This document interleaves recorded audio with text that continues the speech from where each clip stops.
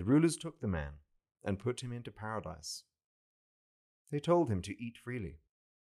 Their food is bitter, their beauty is corrupt. Their food is deceit, their trees are ungodliness. Their fruit is poison, their promise is death. They place the tree of their life into the middle of paradise.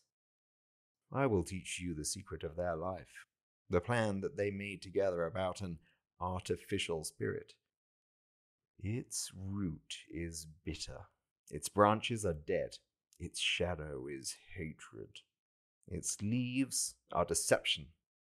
The nectar of wickedness is in its blossoms, its fruit is death, its seed is desire. It flowers in the darkness.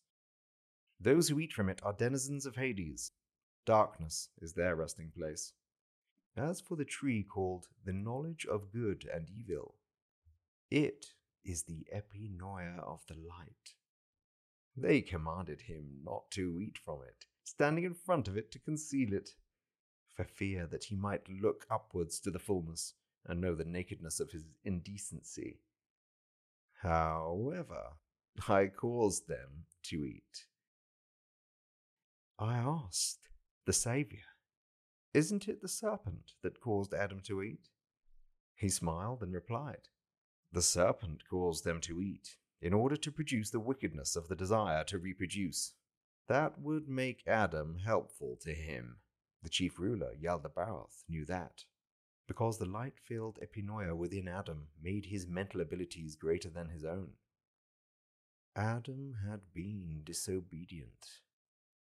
In order to recover the power that he had put into Adam, Yaldabaoth made Adam completely forgetful.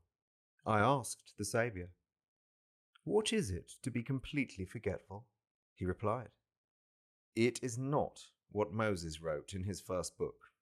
He caused Adam to fall into deep sleep.